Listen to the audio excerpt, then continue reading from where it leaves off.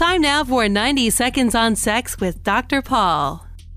Like many of you, I've known that cold sores or fever blisters in the mouth are a form of herpes, but I've always assumed that genital herpes is so much worse.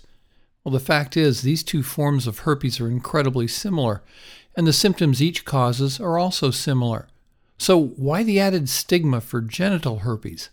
Why do we have special dating sites for people who have herpes in the crotch, while we don't have the same thing for people who have herpes in the mouth?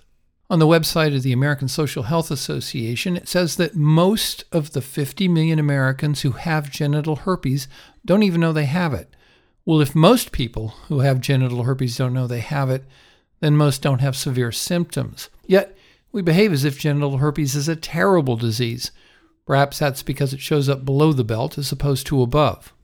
This is not to minimize the impact of genital herpes. It can be very bothersome for some people. So if you know you have it, learn all you can about it and be sure to inform a potential partner. And if you don't have it, try to protect yourself from getting it. But I think the same should be true for oral herpes, which could turn out to be the herpes we start worrying about more, given its proximity to the brain.